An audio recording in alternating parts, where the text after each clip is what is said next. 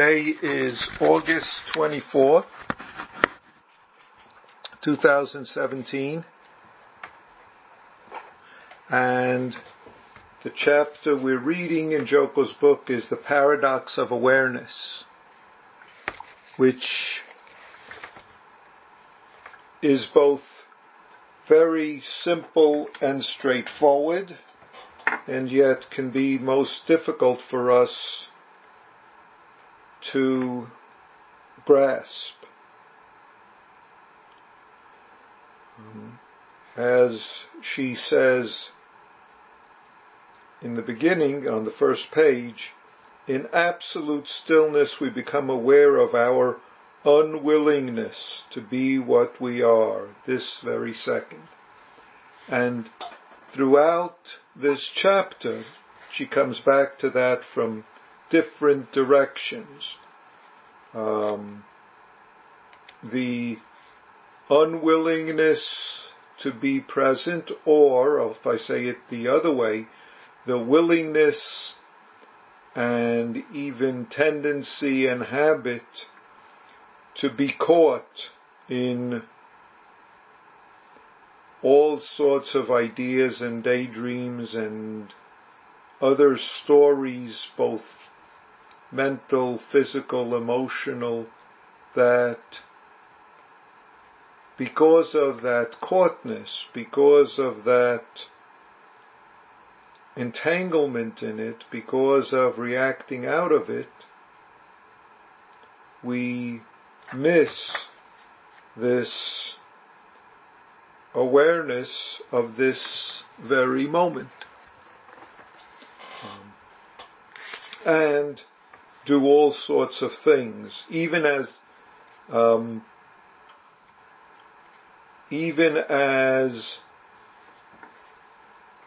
we are making practice efforts, we try to sneak in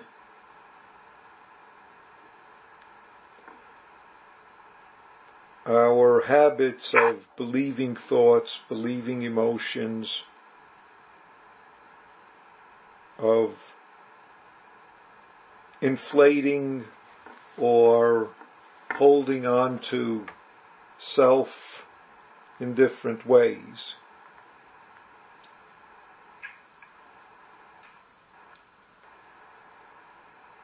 Or, if I use her words, believing and doing things to be other than what is right now.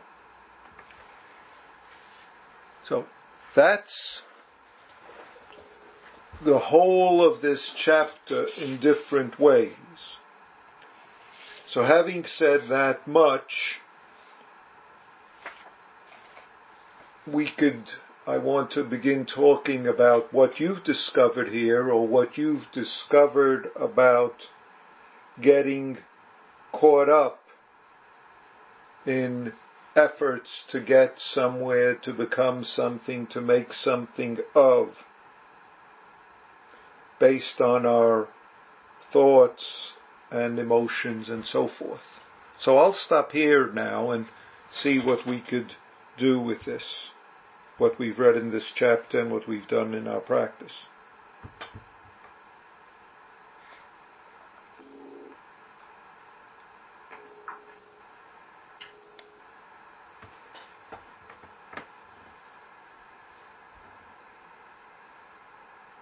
Anyone?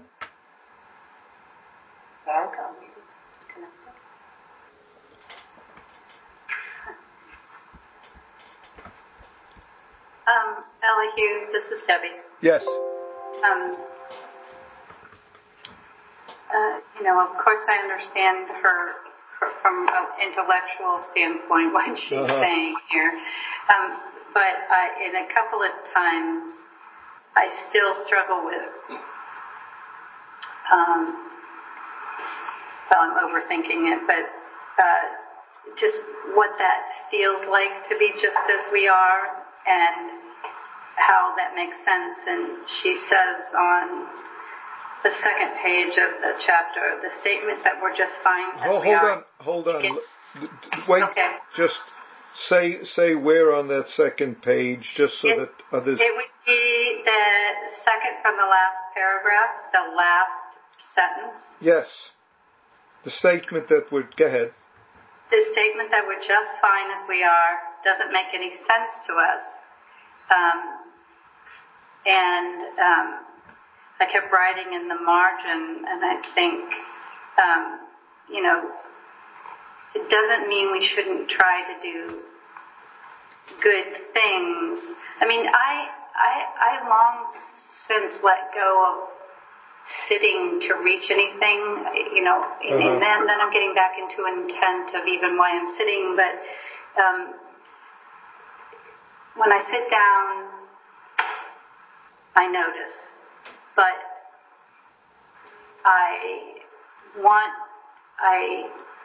I'm not striving. Yes, I am striving.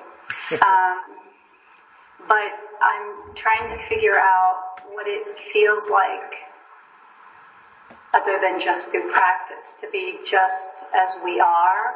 And are we somehow inherently good just as we are, so we don't... What does inherent... See, we have to be careful when we add on inherently good, not that there's anything wrong with the word good, but that we tend to believe that word means certain things and excludes other things. Since you picked the end of that paragraph on page 150, I'll sort of continue you to the very next paragraph and the end of the next paragraph, which is on page 151. Sort of in the middle, it starts the middle of the paragraph, and that's the difference between reality and the illusory view of reality that we have when we live in our thoughts. When truly looked at, in other words, when we look at our life or our thoughts of our life, one remains and one vanishes. And when she means looked at, she means not thought about, but being present as and attending to.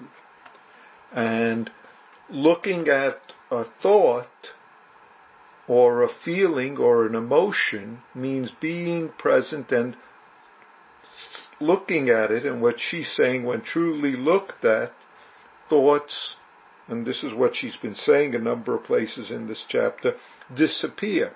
Because, if I use a word, they're effervescent. They pop up and disappear, but they don't have solidity. And this moment, in one sense, doesn't have solidity, but in another sense does have solidity as this moment. The personal version of life just dissolves, meaning when she says personal version, what she means is what I think about how my life is, where it's going, and what this means, and what that means, and what she means. And then, she says, what we want is simply to be a life that's real, which means being here and attending to, if I'm cold, putting on a coat, or shivering, or taking off a coat, or handing someone a glass of water when they're thirsty. That's just the real life moment, as opposed to an idea about what life should be, which is what our thoughts and feelings are. But even if we were walking around totally aware most of the time, to have this body go through this space, I have to make choices. Of course. And it it's one thing to say, okay, I'm going to be totally aware and I'm going to walk down this hall and I'm going to make this choice to put one foot in front of the other. But then usually it's like another person where all the thoughts and emotions start coming in, because then you have choices with this reality, and how do you be just who you are when what do you actually do? All these thoughts and emotions are to come up, and I know the practice is notice them, notice all the layers and filters, try to let them go. But it's like when I read these theories, I'm kind of like, okay, so even if I get to this core of awareness, what the heck happens then? What do I actually say to this reality being in front of me? You say good morning or good afternoon, or Before you say Cameo, I see Cindy's online. Well, she should be connected, because there she's connected, because she's so thank you.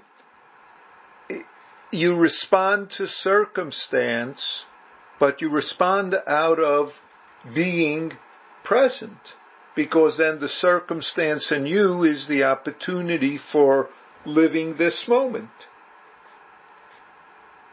It's not that the thought is a problem, it's just if we're caught in the content of the thought, if it gets in the way of being present with the person, with doing or not doing, accepting or whatever else. And we know the difference. I wonder if it would be a practice to just every time, and a lot of times it's with people. If you come upon a person and you actually stop, you don't say anything, everyone think you were weird, but you just stop for a minute and you actually pause for like an entire minute and watch everything that comes up with regard to this person and this relationship, and then see how you would act. If that's appropriate. Well, if you're watching, you don't have to come upon a person. When you sit upright and you're attending to the present moment, you could keep noticing all sorts of thoughts come up. Some of them you, quote, want to follow along, figure out, make something of, say something more to. So, in a sense, we don't need to look at another person in order to do that, because it's in the process of the thoughts coming and going that we want to fiddle with them rather than simply be aware of them coming and going. It's not something magical. It's rather something very ordinary, which doesn't exclude thoughts, emotions, or feelings, or any of that. It's noticing when we've added on to those emotions another layer, and not by figuring it out, but by attending to the present, so to speak. Attending to the present in a way is extra, because it makes you and the present two things, or the present something that, quote, you need to attend to. See, that turns, as Joko says, that turns awareness into something that you're doing, or turns awareness into doing something with. Awareness just is as we are. And the thoughts are just what they are, except that we like to, and we're capable of, grabbing onto them, and that's the habit that we believe. Yeah, somewhere in the chapter, I think she says, awareness is not something we need to create or find. what we need to pay attention to is what we fill awareness up with. And like you say, what we're attending to. Yeah. Well, in a way, she has somewhere where she says awareness is life when we're not doing something else. That's my favorite quote. But what that means is, it's not that it means when we're not doing something else to, in a sense, distort the present moment with what we're doing. Because some things that we're doing are just part of awareness. But if the some things we're doing have in them the beliefs or aspects where we cling to them and try to impose them on the present moment, if we say it that way, or assert self-liking or disliking, then that causes us to miss or be blinded from what's now. But Elihu, why I struggle with this? Why are thoughts and emotions, which are just energy, why are those not true? Why do we have to let those go in order to be who we are? Why aren't they just all part of total experience? Why? They are. Where does she say that? They are part. The problem is that we think, and I'll say the word think, we think that the thoughts are the basis of how we should act. Emotions are the basis of whether I should speak to this person or not speak to this person. If I get an emotional, I don't like him, then even though he's right in front of me, I won't say good morning to him. Or I'll say, well, good morning. Or whatever. See, then the emotion is taken as a truth guide for how to live. And that's why it causes trouble. See, so it's that this emotion, thoughts are a human habit which, unfortunately, if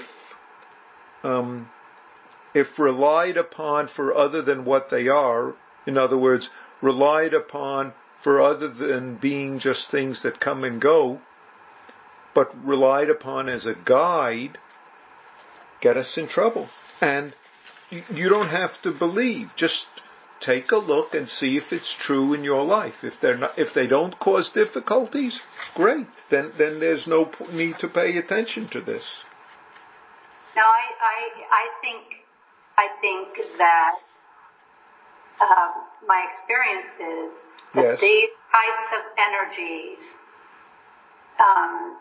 can, not always, but can cause problems because they may be misperceptions, but it's difficult to think how, it's always, for me, it's difficult to think about how to interface with all of the energy and experiences in my life in this life, without,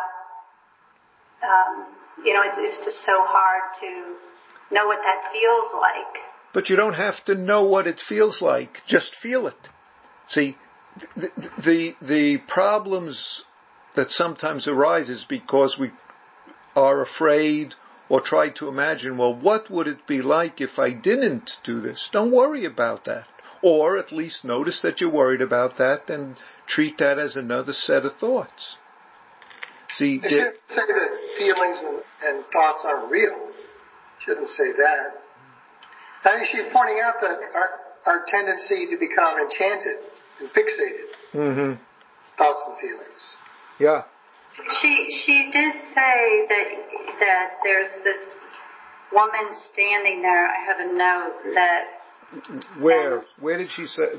Let me see if I can find it, because I wrote in my margin, why is the person real and not the thoughts? She was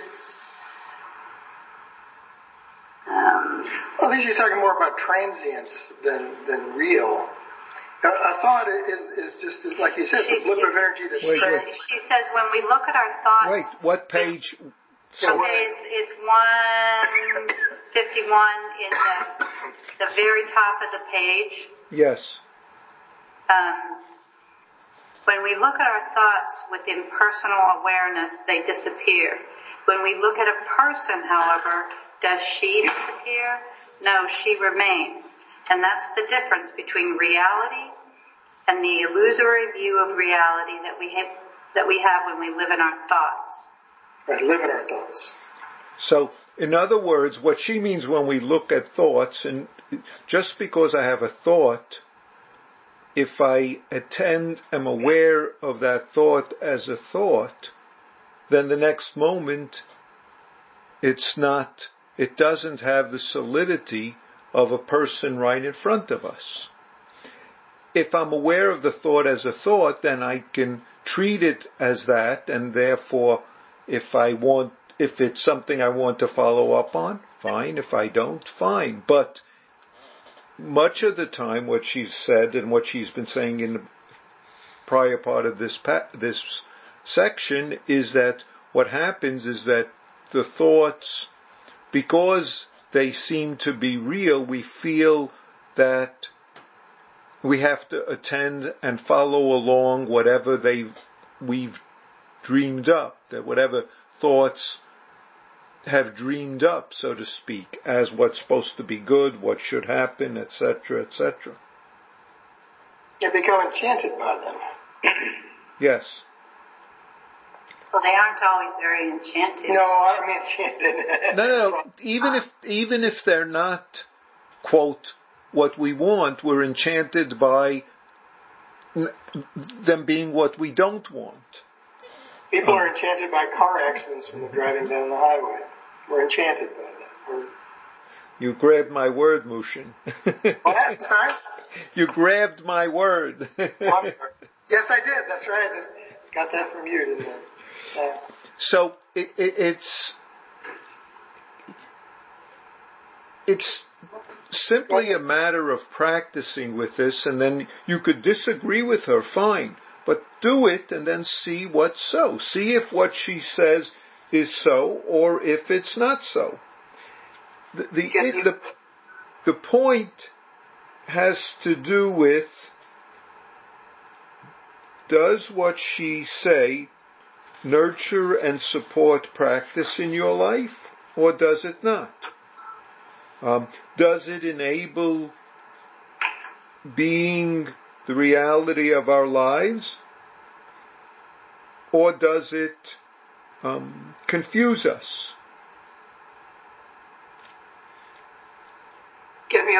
This is Lynn, and I Yes. struggled with some of the same sections that Debbie's been looking at. Uh-huh. I tried to work with this a little bit, and I'll maybe give some examples of what I came up with, but I could be off the mark. I was bothered by the notion that somehow thoughts are only a blip of energy, but other stuff isn't a blip of energy. And getting off into that illusory versus real was really, I felt like that was a slippery slope. So when I pulled back a little bit from it, I could look at it from the standpoint of the times when an emotion or a situation with someone, usually somebody close to me, I find myself, continuing to hang on to that. My thoughts and feelings I'm sort of stuck. So it's like the emotion, it was sticky, and the thoughts about it become sticky, and now I've got a story that I'm still caught up in, even though time's gone by and maybe that person isn't even there anymore. Yes. But a crucial difference is that, I'll just take an example from my prior work. If I'm working in a prison setting and I have to meet with someone who has a violent history, I'm very, very aware in that situation because I'm in danger. And that I may have feelings and thoughts in that situation that cannot be dismissed. I would dismiss them at my own peril. Yes. If I might not even realize what I'm picking up, as I observe the behaviors in the person, but the hair on the back of my neck stands up, and I am clear that we're in a situation where I could be in danger. And I may tell myself, it's because he's such and such, or she's such and such. But I'm not hanging on to those thoughts at the time, because I now have to be hyper aware in order to deal with whatever might come at me. And I might, after I'm out of that situation, have thoughts about it. I might even come up with a story about it. But my thoughts and feelings in that situation were good things. But maybe the ones I have afterwards, if I hang on to them too long, they're not very good. I go down a path that I'm telling myself a story and so forth. But I struggled with that same thing. There are times when, maybe you encounter a lot of children in a neighborhood and they don't have winter coats in the wintertime. And you observe that, you start to think about it, and you develop an intent. And I don't think that that's quite the intent that Joko's talking about, but maybe she is. But at that time I think, wow, that's a terrible situation. I'm going to see what I can do about it. And I figured out a way to get coats for at least those children in that neighborhood. So my thoughts and feelings, while I hung on to them and I had a goal in mind because of that, I don't think she's saying that's necessarily a bad thing. It's when I get caught up in a personal story. Does that figure it all in what she's talking about? Okay, let me start with the first thing that you brought up, because I've also been in that situation that you brought up. If when you go in to meet with someone, you're caught up in how dangerous they are, they're so dangerous, I've got to be on the lookout for them, that much you can't be present with them to see what's called for and to see if anything is happening right now that's, quote, dangerous, or nothing happening right now that's dangerous. When you so-called put something in other words, when you read the person's file and you see, oh yes, they have done such and such, you are aware of their being dangerous. But if you're holding on to that thought, fear, anxiety going in there, then you're not responding to them as they are now while you're in there in the cell or in the wherever you're meeting with them. In the holding, you can't hear what they're saying and you can't respond to what they're saying without this almost blinder of they're dangerous. They did this last time. They did that last time. So that's this functioning that we are as a human gets all sorts of input, but we don't have to hold on to the input in order to be able to do things that includes that so-called past input. If we do hold on to the input, then in a way that hinders us sometimes, that blinds us from taking care of what's now, because instead we're taking care in part of our thoughts and fears and anxiety reactions to what we're sort of spinning around with about the thoughts. So let's go. So if you see children that need something, let's say winter coats, you say, oh great. And you could go ahead and walk towards, let's say I'll make something up, walk towards the Goodwill store and say, do you have some winter coats? Can I bring in some children and have them find coats that are their size and I'll take care of the price?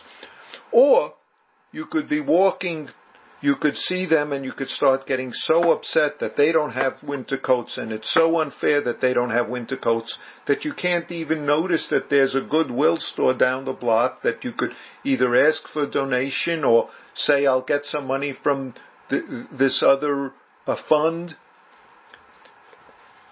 So it's responding to circumstances, one thing, holding on to all the input, including the thoughts and feelings that come up. Even the thought and feeling, well, if I get them coats, that makes me a really good person and I'll be, that'll show how good my practice is. All of those things are what she's trying to make clear to us, the differences between those. Now, you don't have to agree with me, but I just put that as a slightly different perspective to try to speak to how she meaning Joko is trying to attempt to differentiate one from the other. Does that make sense, Lynn? It does, and I think we're on the same page. And as I was reading this chapter, I think it's very hard in print to convey these subtleties, and it's good that we have the class where we can sort of talk about it to get at the distinctions, but very hard in reading it from a distance with just the words on the page. But I think you and I are very close on that. Well, I think, what she's talking about is, what Joko's talking about here is not about not having, seeing children without coats in the winter, and she's not talking about us not having a thought arising that says, what kind of parents would let their children, and then you go off on that tangent. It's not about not having those thoughts. She's talking about we need to be aware of that thought and see it for what it is. It's not having a thought, I'm afraid of this person because they're dangerous.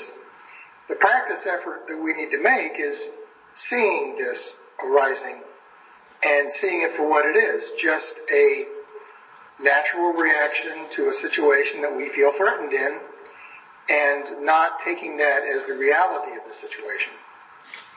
But she did on page 152, the last paragraph, because, I was trying to work through what she was saying here, but she talks about she had to travel somewhere. And this happens to me all the time.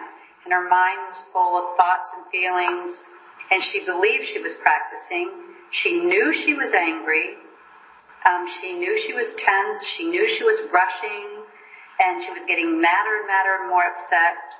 And then she says to herself, what is practice right now? Because this happens to me a lot. I get really stressed when I have to travel. And all these things come up. And then I'll sit there and say to myself, okay, where's my practice? Where's my practice? And because my thoughts and emotions have just taken over, and there's this whole story about, what if the train doesn't get there in time? I won't get to the meeting, and I got to do this before, and I got to get up at this time, and I don't want to go, and I don't want to go. But that is your practice. All this goes on, and then she says, and 1,000 flashlights shone on what was happening in my mind. From a completely impersonal perspective, there was still the same stuff: anger, rushing, physical tension, but it had nothing to do with me. And to me, that's what happens. I'll say, where's my practice? I'll think about it, but none of those thoughts and emotions and stress, and none of that goes away. It doesn't go away. And then I get upset because my practice doesn't help me deal with the stress. It's like you want your practice to fix your life. I want my practice to fix my stress and my anxiety. And I'm like, okay, all right, I've noticed it. That's good enough, but it's not. It's still stressful. And she says it didn't go away. She says she's just watching it. And maybe travel is stressful. And maybe travel when the planes are grounded and everything is messed up is more stressful. And maybe stress just comes and goes. And we can see what's skillful or not skillful to do to, not generate more stress about the stress, or become stressed about what we can see. I'm on this plane, and the plane is sitting here and it's not taking off, and there's nothing to do right now, so I can get very upset, or I could sit here and wait since the pilot hasn't given me the controls and I can't make it start or stop. So, and then maybe there's even something skillful to do so that you could just sit there and experience the stress of I want it to go, and it's not going to go. And as someone who flies fairly regularly, at least every 2 months, I get to have that a lot. It seems, going to the Midwest and going from the Midwest.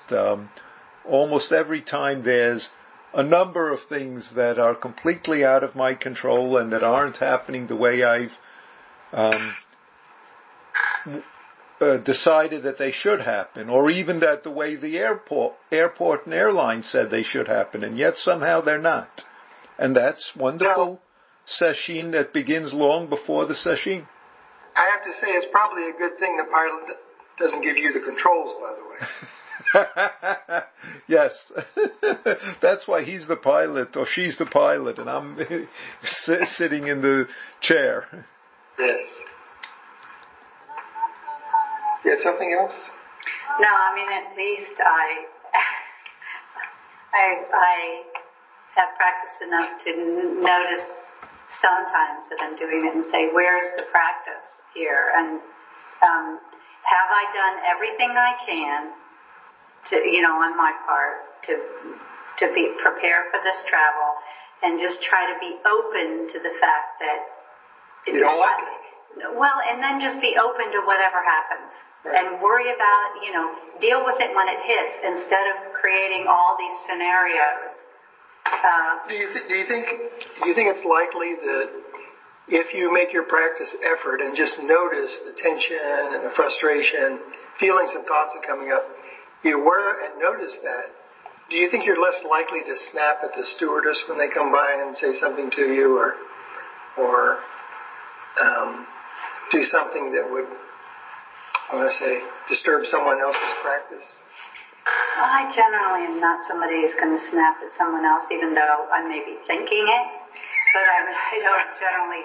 But I just cause more internal pain, suffering through anxiety and stress, because I'll just stuff it in and not say anything. But I do think it is helpful to just recognize that I'm not even facing what's in front of me right now. I'm facing all of the other things that I've made up. But it's also helpful to see her say that you can't control it. You can notice it, but she says she's still in charge.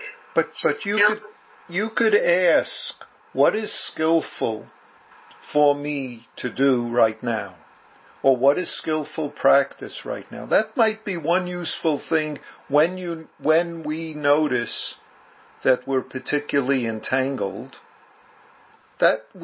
You could use that as a support. What is skillful practice, or what is skillful awareness right now?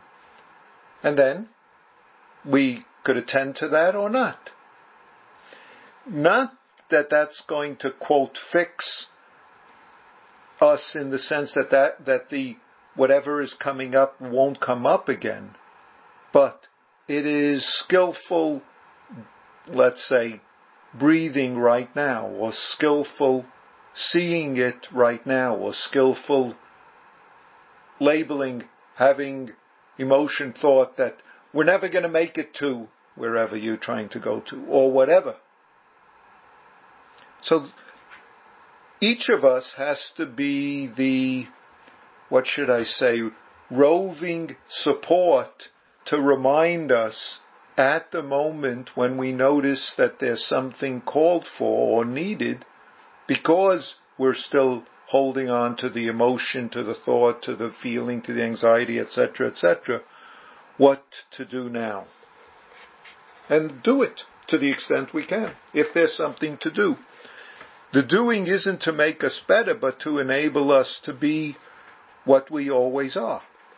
Or, if we use the word, to be this awareness moment. Springfield's taken up all the time. What? I said, I'm sorry, Springfield's taken up all the time here. It's okay. There's only time to be taken up. If someone in Champaign or Cindy, if you have something you want to bring up, now's the time. Yeah, I was going to make a comment about what's... You have to speak louder or closer to the mic. All right, how's this? Is that better? A little bit. Okay, I'll move on. So I was just going to add something that's been helpful to me. Is what we've just been talking about. Was the phrase, "How is it supposed to be, and how is it really?" Good. So, and then I just, in addition to that comment, wanted to comment about the thing about the dissolving versus the illusory, the reality thing, or the reality versus the illusory, I guess would be the way to say it. Speak closer to the mic. You're fading into the sunset. Okay, I think I didn't realize the mic was facing a different direction. Is that better? Yes. Okay, so the thing about the reality versus illusory, or the illusory versus reality, and the dissolving, I just wanted to comment on that. I think these things about travel and what we were just talking about is, awareness and noticing, labeling thoughts, and I also have trouble where the stuff is still there and it doesn't go away just because I've noticed them or become aware of them.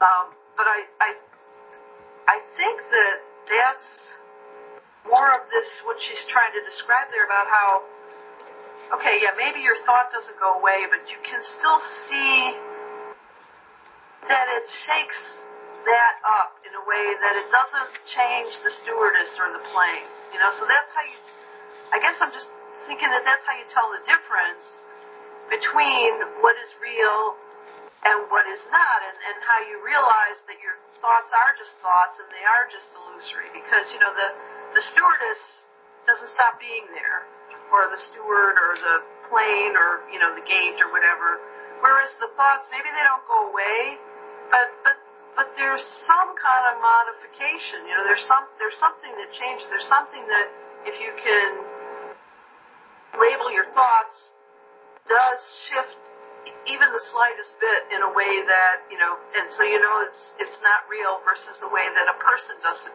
shift, shape shift or something like that. Yes. You know what I'm saying? Yes. And that points out, Joyce, what you said is that each of us has to see how and what supports us to do this, because it's easy to see this in a book, or even to talk about it, or even maybe not so easy, but still easy when we're in the zendo and everyone's still and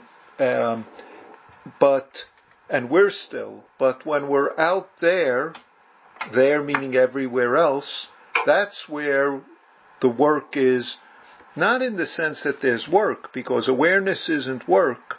Awareness just is who we are. And yet, we find that there needs to be effort when we're other than what we are. And it's up to us, because there's no one else coming along with us to remind us, to help us. No, that's not true. The whole universe is out there helping us, reminding us, and yet it's up to us to make good use of that and to be supported by that. And whether it's supported by the momentum of our own ongoing practice, or by the momentum of something in the present moment world that allows us to see what is skillful and what isn't. So, I want to remind all of us that next Thursday is Sesshin, so we won't be here. At least I won't be here, and I won't be on Skype. We'll be in Sesshin. The week after, we will return with the Coming to Our Senses chapter. Those of you who are able to, I encourage you to partake in Sesshin in whichever way you can. You're welcome to do the whole Sesshin, do part of it, or just show up when your circumstances allow you to, and make good use of the session to support you. Any other comments from anyone?